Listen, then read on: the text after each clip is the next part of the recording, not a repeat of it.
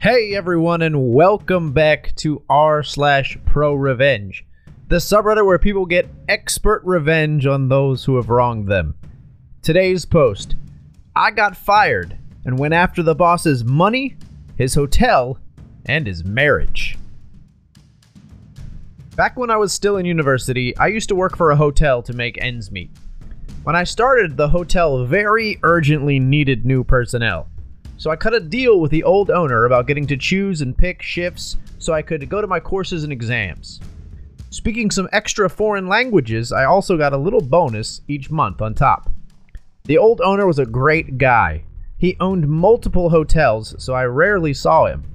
But when he was in the house, he always made a point to have drinks with the staff, chat with us, and if we were free, he even invited those of the front desk to fancy restaurants when they weren't on shift. Fast forward, I had worked at the hotel for a few years now and was nearing the completion of my studies. So it wouldn't have been an eternity until I had to quit anyway, as I was, of course, more interested to work in my field of study. As part of my deal with the old owner, I mostly chose to work night shifts, allowed me to visit my courses at university during the day. To make up for my privileges, I had picked up the habit of doing some extra work in the dead of night other shifts would normally have to do. When on contract, I could have just sat around and stared at the walls. People were grateful for the help in the beginning, and we became a rather tight-knit group. But over time, people rotated in and out. When the old owner retired and his asshole of a son took over the business as the new owner, I already feared the worst. The new owner didn't like me very much. I never found out the exact reason for that one. I was at that point nearly the sole veteran left from when I started. Among the tasks I had taken on was doing light clerical tasks to ease the manager's job in the morning. For that, I generally had to use the manager's network account. One night, while doing my lists, I logged into the manager's account and email to do my job. Then, I saw an email with my name in the subject line. I know it's not nice to snoop, but of course, I read it. Turns out the new owner wanted to get rid of me. I still had my old employee contract with the bonuses for foreign language abilities and was allowed by my contract to pick and choose shifts. I can only assume these privileges are what made the new owner hate me. No idea if he had other reasons, because to be honest, even these seem very weak to me. But he couldn't fire me without cause. On top of that, I would be owed severance if fired. And generally there were not enough bodies in the shift rotation without me. Though the new owner didn't seem to understand that point, as the emails told me. I looked for more emails concerning me, and I found them. There was an email chain between some of the employees, the manager, and the new owner. I was of course not CC'd, as I was the hated topic. The employees didn't like me hogging the night shifts, because those paid better, and for every night you worked, you got paid the night bonus. The manager was the only one rather neutral on the matter and just curbed their enthusiasm to get rid of me, as they needed me to be fully staffed.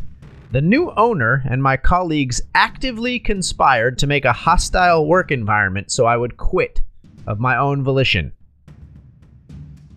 I was furious. I thought about a variety of reactions, from egging their cars to burning down the hotel, but I settled on a less crazy method of revenge. I called my uncle at 2 a.m. asking for advice. My uncle is a lawyer. So for sake of proof, I forwarded myself all the emails. I made photos, printed them out, made copies, and filmed the whole deal, just to be sure. My uncle told me to sit tight and see if things got worse or if it was just bluster. And so I gave it a few days. And things did take a turn. Snide remarks about my looks, clothing, and so on were only the tip of the iceberg. Some of my colleagues were just as professional as before, but the conspirators always left extra work for me or pawned off shit duties they normally had to do on me. I always kept a spare shirt and suit at work, just to have a change, which suddenly disappeared. One guy even started to threaten me with violence. But I kept clenching my butt cheeks. I would not give them the satisfaction of saving on the severance or giving in. I'm a big boy, after all. I did, however, stop doing any extra work I was not obligated to do, which in the end was the reason they used to fire me. They still had to pay me severance. The next day, my uncle, with bundled proof of the email and all documented harassment by my colleagues, served the hotel my lawsuit. It started with wrongful termination and ended with harassment. Reportedly, the manager went white as a sheet when he realized where the emails must have come from. The new owner had been on vacation and had to cancel his expensive vacation in France to deal with this. Their counsel advised them to settle, so I accepted my severance and a hefty bonus on top. Enough money to last me until the end of university without work. But that was not all my revenge. I had gone after the new owner's money, but in the next step I went after the hotel. I had used all the spare time during night shifts alone to document every last violation of city, county, district, state, and federal law I could find. That went from minor things like some harmless mold under the kitchen sink to substantial violations like modifications to the building. The building was under a limited form of historical protection by federal law on the ground of being built and inhabited by somewhat important historical figures a few hundred years back. So every renovation or change in floor plans needs to be signed off on by a committee, which can take ages. There is also a grant paid to the new owner by the government for keeping the building intact as is. So with my uncle's help, I sent documentation of every violation I could find to the corresponding agency. In 1 month, everything from health, building code, fire safety to the finance and work police crawled over the hotel. In the end, it was the building and fire inspectors that shut the place down. The new owner had done substantial renovations to the top floor luxury apartments, which he used when he was in town. So the new owner had to pay back the grant, pay fines for unauthorized alterations to the building, endangering his guests because something wasn't built right according to fire code, and had to close down shop until the building was fixed. I also tipped off a friend who had studied journalism and worked at a local paper.